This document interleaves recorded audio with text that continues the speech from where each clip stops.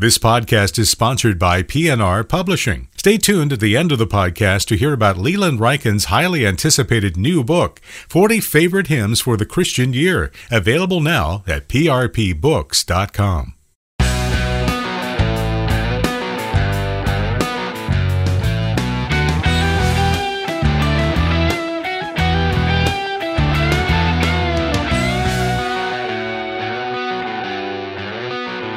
Welcome to Mortification of Spin, a casual conversation about things that count, with Carl Trueman and Todd Pruitt.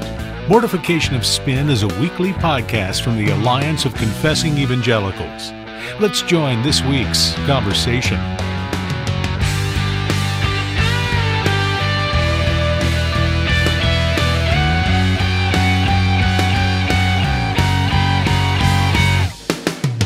You are listening to Mortification of Spin. My name is Todd Pruitt, and I am joined, as always, by my co-host, Carl Trueman. Now, as a much-loved and influential member of big evangelicalism, I, of course, have in my hands an advanced reader copy of a new book by my co-host, Carl Trueman.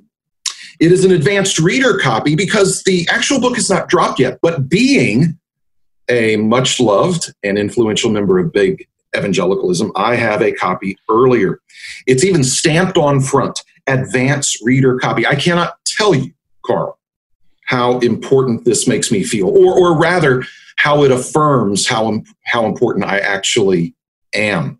And the title of the book is The Rise and Triumph of the Modern Self, Cultural Amnesia, Expressive Individualism, and the Road to Sexual Revolution by Carl Trueman. I also want to add this, Carl, before I actually get to you, that it is also stamped on my advanced reader copy, not for resale.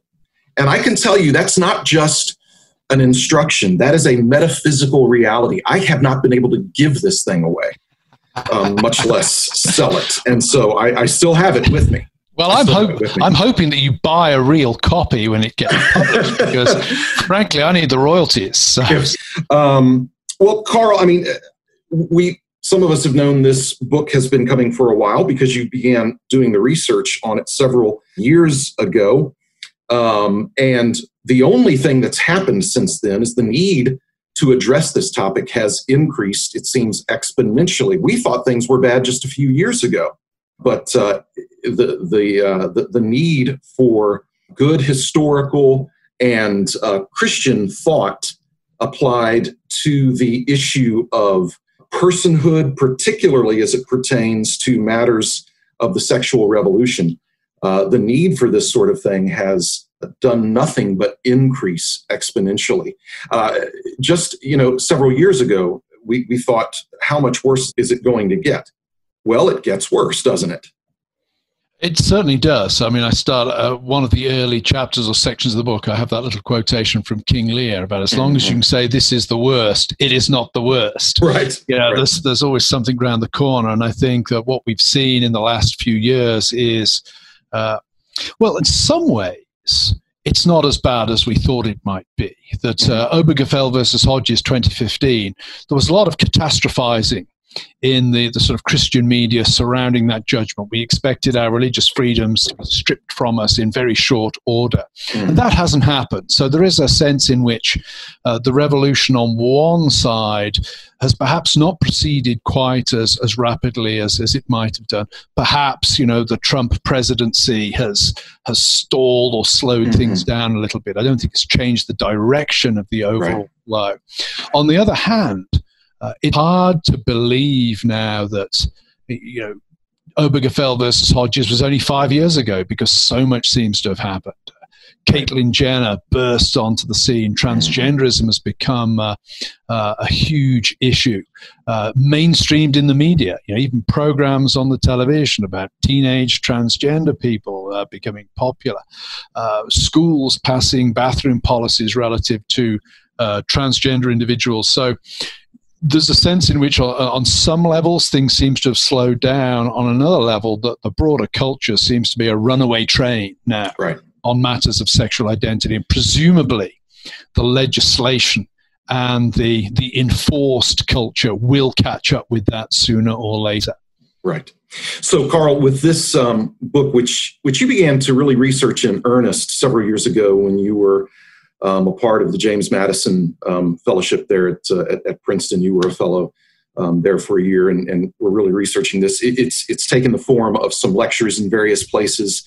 And now, of course, we have the book, which is supposed to drop in November, I believe. Towards the end of November, around about November 22nd, I think. Okay. Yeah. Now, in the introduction, you kind of sketch the landscape for us, and a couple of things you say is that what we're seeing in terms of the sexual revolution and in terms of transgenderism and the gender chaos, it's connected to our metaphysical assumptions. It's connected to this issue of selfhood. Now, I'm not going to ask you to just unpack that because that's what the whole book is in a way. But I wonder if you could just kind of briefly sketch a little bit about what you mean by the fact that this is challenging our metaphysical assumptions. Sure. Because this is not just an issue of philosophy, but the things that they are encountering in their everyday life, where this sexual revolution and the gender chaos is meeting them at the workplace and putting pressure upon them in their relationships and in their work, actually is a deeply rooted philosophy here, and it touches on metaphysics. And so we're all, whether we know it or not, we're all having to wrestle with the metaphysics of this issue. So sketch that out a little bit. Yeah, well, a prime motivation for the book was my conviction that a lot of Christians have been caught off guard by particularly the arrival of transgenderism as a major cultural and political issue. As I said, it seemed, 2015, Obergefell versus Hodges seems a lifetime away at this point, given what's happened since then. And I became convinced as I was researching this issue that the tendency is that we are mesmerized by the phenomena of the moment.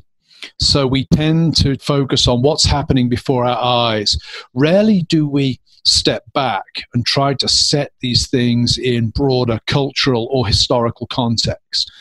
And failure to do that, of course, does mean that the sexual revolution, culminating in the current transgender moment, seems to have happened very rapidly, and indeed seems to be happening with increasing speed. It's not just that it's happened fast since the 60s. It seems to be happening faster and faster and faster before our very eyes. There seems to be a rapid unraveling that's going on. And I think the reason why we've been caught off guard by that is this failure to see that actually what we're witnessing in the sexual revolution is simply the outworking of things that have been laid down in our culture, socially, culturally, philosophically, for a long, long time. And you raise the metaphysical question. Well, when you think about transgenderism, it makes a very interesting metaphysical assumption. It assumes that our bodies are ultimately not definitive of who we are. It makes the assumption that the mind, the psychology, the inner life, that which goes on between our ears, is ultimately definitive of who we are, such that if my mind is convinced that I'm a woman, even though my body might tell me I'm a man, we're to prioritize the mind over the body at that point. And that's a metaphysical assumption. Right. Now, that assumption only gains plausibility when the culture as a whole already buys into a prioritization of mind over body. It's not that transgenderism appears out of nowhere. In a sense, yes, it's suddenly a bigger issue than it's ever been, but it's also playing on metaphysical themes. In some ways, you can trace back to Descartes in the 17th century, where Descartes develops this mind-body dualism, where really the only thing we can be certain about are intramental things, our thought, our doubt. I think, therefore I am. Yeah, it's the fact that in doubting everything, Descartes realizes he's thinking and therefore must exist, that allows him to be certain about something. Well, nothing, I doubt, could be further from Descartes' mind than, Bruce Jenner. But there is a path that leads from Descartes to Bruce Jenner. Descartes sets the agenda. And so part of the story I tell is very much the story of the prioritizing of the internal and psychological as definitive of what I take it to be a self. I explain the self early in the book and say, our sense of who we are, that's our selfhood. And my sense and your sense of who we are, it's really a psychological one.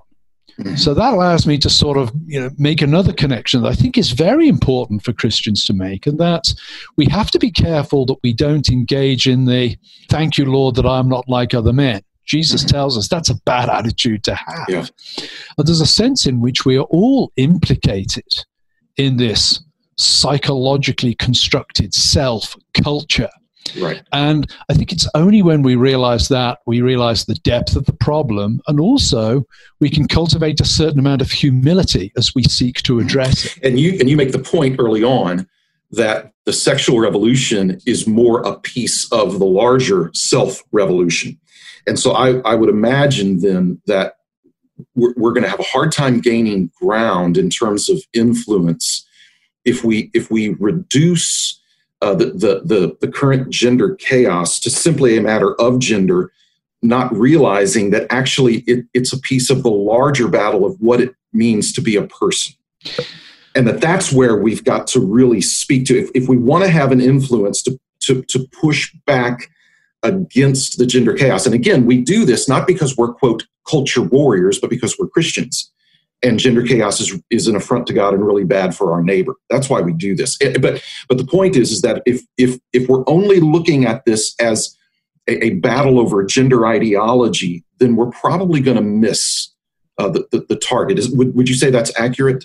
Yes. I mean, there are two things I could say in response to that. One, I don't think there was anything inevitable about psychological man, as I call him in the book, borrowing from Philip Reeve, this sort of expressive individual. I don't think there was anything inevitable about expressive individualism ultimately settling on sexuality and gender as a means of expression. There's, you have to trace the history to understand, well, why does sex, why does sexual desire, why does gender identity come to dominate the discussion? It's quite possible to have a psychologically constructed understanding of the self that doesn't use the sexual idiom. And that really leads to the second point I would make, and that's that, you could ban homosexuality, you could make transgenderism illegal, you could legislate these things so they're criminalized. You could get rid of homosexuality in society, if you like. In theory, let's do a mind experiment. Let's say it goes completely. It doesn't get rid of the underlying issue of expressive individualism, which I think in many ways is a kind of idolatry of the self, and will simply manifest itself in another way. We happen to have it manifested in a sexual way for reasons related to the way our culture develops. Yeah. But expressive individualism, this idea that I am most me inside my head, and the name of the game is for me to express outwardly that which I feel inwardly. That doesn't go away, right. No matter how you deal with the specific aspects of sexuality in our culture. And so would I be out of line then by tracing this out in terms of just playing off of what you said earlier about Jesus's, parable, in that the warning of the self-righteous man saying, I thank God that I'm not like this publican and sinner. So as we in our churches look with alarm, and justifiably so, at the gender chaos, we'd also better look with equal alarm, because it represents the same kind of category of errors, our desire and our demand as Christians to make worship a reflection of me, to make sure that the preacher in his preaching is reflecting me. And if he doesn't do that, or if the worship doesn't reflect me, then I'll go to the church that does a better job of doing that. Would you say that there's kind of a same universe of errors there, on the one hand manifesting in gender chaos, which we would never think that we would struggle with, and yet at the same time, perhaps as Christians, we're manifesting the same kind of idolatry of self in our churches. And maybe even this issue with COVID has maybe put some of that on display, just in terms of what we demand individually to be reflected in the church and in our theology and in our worship. I don't know. What do you think? Yeah, well, I think I'll bracket out the COVID side of there, because I don't want to alienate 30% of whoever's listening at the moment. Good thought, yes. I do think you're making a good point there, because there's a sense in which and I say this in the book on a number of occasions, we're all expressive individuals now. If transgenderism is the most blatant expression of expressive individualism, that somebody acting out outwardly that which they feel they are inwardly, the sense in which we're all expressive individuals. I mean, you choose to be in the PCA, I choose to be in the OPC, we choose to identify ourselves. Some people choose to be Christians, some choose to be Buddhists, some choose to be nuns. Religion is a choice now, humanly speaking. So religion itself is a function of expressive individualism, and this is part of the problem we face. In that it's the water we swim in, it's the air that we breathe. I'm spiritual, not religious. Yeah, I think there are ways that we can think about mitigating this effect in our lives, and one of them is when you join a church and you take your membership vows, take the membership vows seriously, so that. If the minister wears a tie that you take offense at, or in your case, Todd, presumably doesn't wear a tie, that doesn't mean that you just up sticks and get a church down the road. I think we need to take, if I could say the revolution against expressive individualism for a Christian starts with taking their local church commitment seriously, starts with taking their vows seriously. Now, that is emphatically not to say that there aren't, on occasion, good reasons why an individual might leave the church where they have committed themselves. But if we're honest with ourselves, my guess is that 90% of the time, the reasons people leave church are trivial and don't rise to the level of an important gospel issue. They're often matters of personal offense or personal taste. And, it's a small thing, but it's one little blow against expressive individualism. Think, I've submitted myself to the local elders. Now, that's not an absolute submission. So if they tell me to hand over all my money to them, I've got to do it or something like that. But it is a genuine submission. And I am submitting my will to theirs in the assumption that they are the ones who are placed in authority by God over me. And I think, taking our membership vows seriously in that context is one small blow against expressive individualist culture. The idea that, church is one consumer choice. I remember a few years ago, hearing the phrase, I'm church shopping, which was both A, an abomination, but B, very emblematic of the culture in which we now live. The church is just one other convenience that I can take or leave or choose. So and these things all speak of that same metaphysical culture where we're taught that the individual is king. And I think it's particularly strong in America, where rugged individualism, consumerism, both of which have good aspects. Again, I don't want to say the whole thing is awful. They both have really good aspects to them. But when they're not kept in check, they're simply part of this broader culture of which the sexual revolution, transgenderism, etc., is one particularly blatant example at the moment. It's interesting. Just over the last 3 or 4 weeks, we've had several baptisms of some covenant children and baptisms of several believers. On a side note, been very encouraging that even during COVID and masking up and social distancing and all that kind of stuff, we've welcomed in maybe 9 or 10 new families in membership. But the thing that struck me once again as those new members were taking their vows, and it's striking me all the more in these days and months, is the nature of those vows sound increasingly alien in our culture, precisely because they are so intentionally, by those vows, we're so intentionally binding ourselves to other people, particularly when you get into taking vows about submitting to the spiritual authority of the elders. And again, we explain that, what it means, what it doesn't mean, but it does mean something. When we talk about studying the purity and the peace of the church and submitting to its discipline, where else do you hear that kind of thing except within the church? Because it's such a strange thing to submit certain aspects of your individual freedom. Is such a strange thing, and to bind yourself to a body where there is accountability and discipline. It is a strange thing. Well, again, you really to find an analogues, you'd have to look at things that involve an acknowledgement of something greater or other than yourself. Mm-hmm. So marriage vows might be a similar thing. But then, of course, marriage has been so cheapened in contemporary society. No-fault divorce, really, there's a clear path to me between no-fault divorce and transgenderism. And the church has, by and large, swallowed no-fault divorce. Right. So on what grounds do we then oppose transgenderism? I could also think, the army or the military service, of course, where you pledge to obey those in command over you, and you pledge a loyalty to presumably a nation.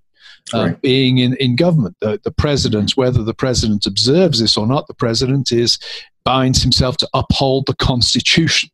To stand, to place himself under the Constitution. So there are these elements in society today. Sadly, of course, we see in each of those, marriage, the armed forces, and indeed in government, they kind of gone the way of membership vows.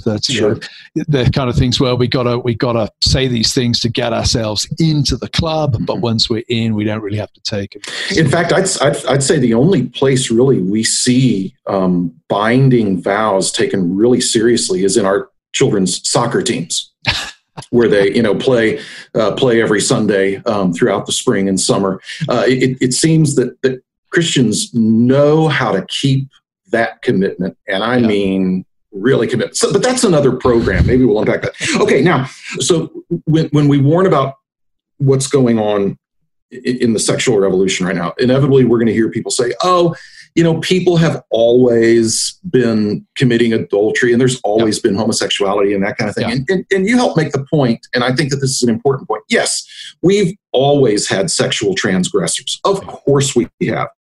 The difference now is that we no longer describe those things as transgressions. Now they are either normalized or even celebrated. Yeah. And that's the real difference, isn't it?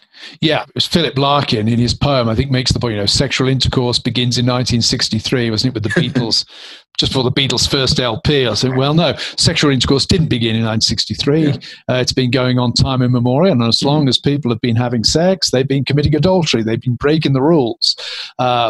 So, yes, it's very clear that all kinds of sexual activities have been indulged in over the years, over the centuries. The interesting thing about today, as you said, is that the sexual revolution is not about inventing these things for the first time.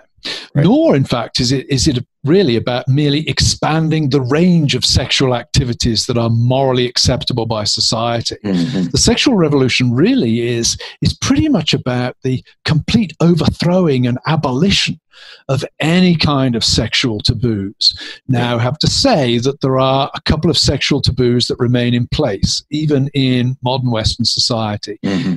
Incest and pedophilia. But they're hanging by a thread. They're really hanging by a thread. Now, that's not to say they will eventually become legal, but it is to say that the grounds on which they are opposed these days, which is essentially consent, that's very shaky ground, particularly on the matter of incest. Consent is not going to protect society from incest. And in the book, of course, I also look at the concept of modesty. When you think about modesty, that's a good way of judging the sexual revolution because, there have been debates for many, many years about modesty, and they typically, they often revolved actually around women's clothing. Yeah. What length of skirt is acceptable? How high above the ankle can the hem of a skirt go before it's immodest? Or, are bikinis acceptable over swimsuits or whatever? So, but those have been debates about the boundaries of modesty. The concept has been sort of agreed on. The question is... that modesty is good. Yeah, modesty is good. What are the things, what are the boundaries? Where do we set the boundaries for that? These days, modesty is ridiculous. Right. You try and make a case for modesty, even loosely considered, and you're regarded as a silly, reactionary, you're laughable. I make the point in the book a couple of times that I've never seen the film The 40-Year-Old Virgin, but I know it's a comedy by the title Because in today's society, virginity at 40, that's a ridiculous idea. Of course. That's a culturally ridiculous idea. Mm-hmm. And so, the sexual revolution, it is not about expansion of sexual morality. It's about the abolition of sexual morality, and therefore also about a complete transformation in the nature and purpose of sex. But that's we're running out of time here, so that's probably one for another conversation. We will begin to delve into that later. I want to throw one more at you, though. And again, this is a long topic, but I just want you to throw a couple of ideas at us here. What role does language play in the current sexual revolution, gender chaos? How important is language in this? Language is very important, and we see that from the heated debates that take place around the policing of language today. Mm-hmm. And I think we're all aware that language is very, very powerful. If I use a racial slur, I'm doing something to the person I'm using it against. I'm putting them in their place. I'm denigrating them. I'm making them less than human. So I think we're all aware that language is powerfully creative. I mean, God speaks and his language is creative. We're made in the image of God. Mm-hmm. We are the only creatures that have the ability to use language in a way analogous to God. Our language is not merely descriptive. It's also creative. It does something, So language in general, very potent and powerful. One of the things, and again, this would take too long to go into here, but if you think about what I said about the psychologizing of the self, one of the adjuncts of the psychologizing of the self is that oppression becomes psychological. Mm. The damage that you can do to people becomes conceptualized in primarily psychological ways. So if I use a slur about you, that does real damage. It psychologically oppresses you, and therefore it damages your sense of self. Mm-hmm. That is very, very serious. And that, of course, is why there's such a hoo-ha about pronouns relative to transgender people, for example. Why certain words used to describe homosexual people would be considered as bad as many of the racial epithets that have long since been regarded as disgusting and inappropriate for use in general or any kind of conversation. So language is very, very important, but we could do a whole podcast on the importance of language. That is a central issue in the psychologized world we now live in. Yeah, exactly. Well, to our listeners, this is a discussion we're going to continue to have. Again, the book that you need to be watching for, that's going to come out a little bit later in November from Crossway, is The Rise and Triumph of the Modern Self, Cultural Amnesia, Expressive Individualism, and the Road to Sexual Revolution by Carl Trueman. And we both know that Christians everywhere are feeling the pressure in terms of where they work, where they go to school, their social relationships. It seems like we are swimming in the waters of this current revolution, and it's having an impact. As a pastor, I have regular conversations with people who are anxious about their jobs, about being watched, about being overheard in conversations. So we know that this is very real, and we want to do a good job of equipping you, of helping you think through these things and providing you with resources that will help you to do that. And this book by Carl is just one of the many contributions that we think are going to be helpful for that. So be watching for its release, and be watching for more discussions on this topic here at Mortification of Spin. We hope that you'll swing by our website, mortificationofspin.org, to look for resources on this issue. Carl writes regularly about this topic and related topics, particularly at First Things. You'll want to be watching that.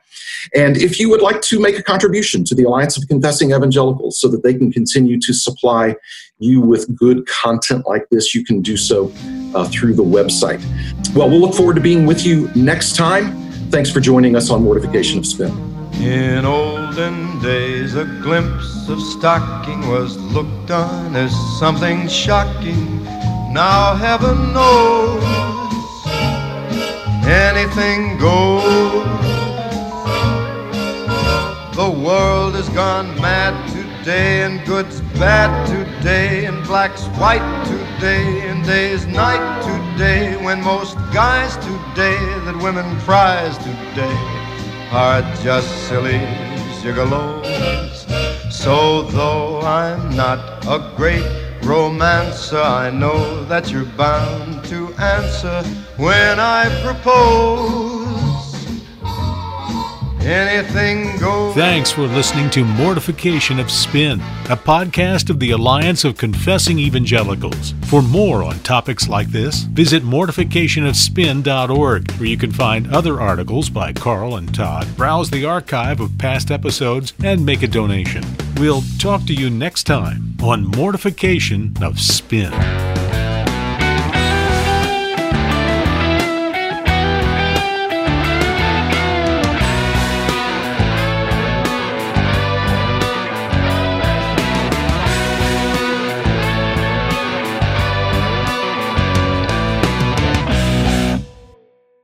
I just want you to know I'm wearing a sleeveless T-shirt. And Carl, this is not a tank top thing. This is a sleeveless. That's a distinction without a difference, man. And I'd like everybody to know I'm wearing a white button-down shirt and tie with a gold clip. So this is what I'm going to do, Carl. Next time we record, I'm going to wear an actual tank top, and you will see.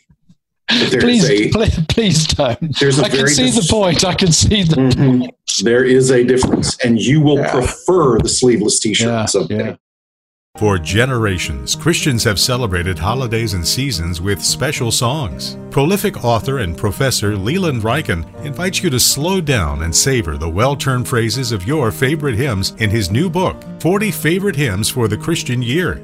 Now available from P&R Publishing, 40 Favorite Hymns for the Christian Year is a wonderfully devotional and poetic study featuring memorable hymns for the New Year, Good Friday, Easter, and Christmas. As an English professor, Leland provides historical background and literary analysis for each hymn, finishing each with a scripture reading. 40 Favorite Hymns for the Christian Year from P&R Publishing, your source for Christian books that provide clear, engaging, fresh, and insightful applications of Reformed theology to real life. Visit prpbooks.com.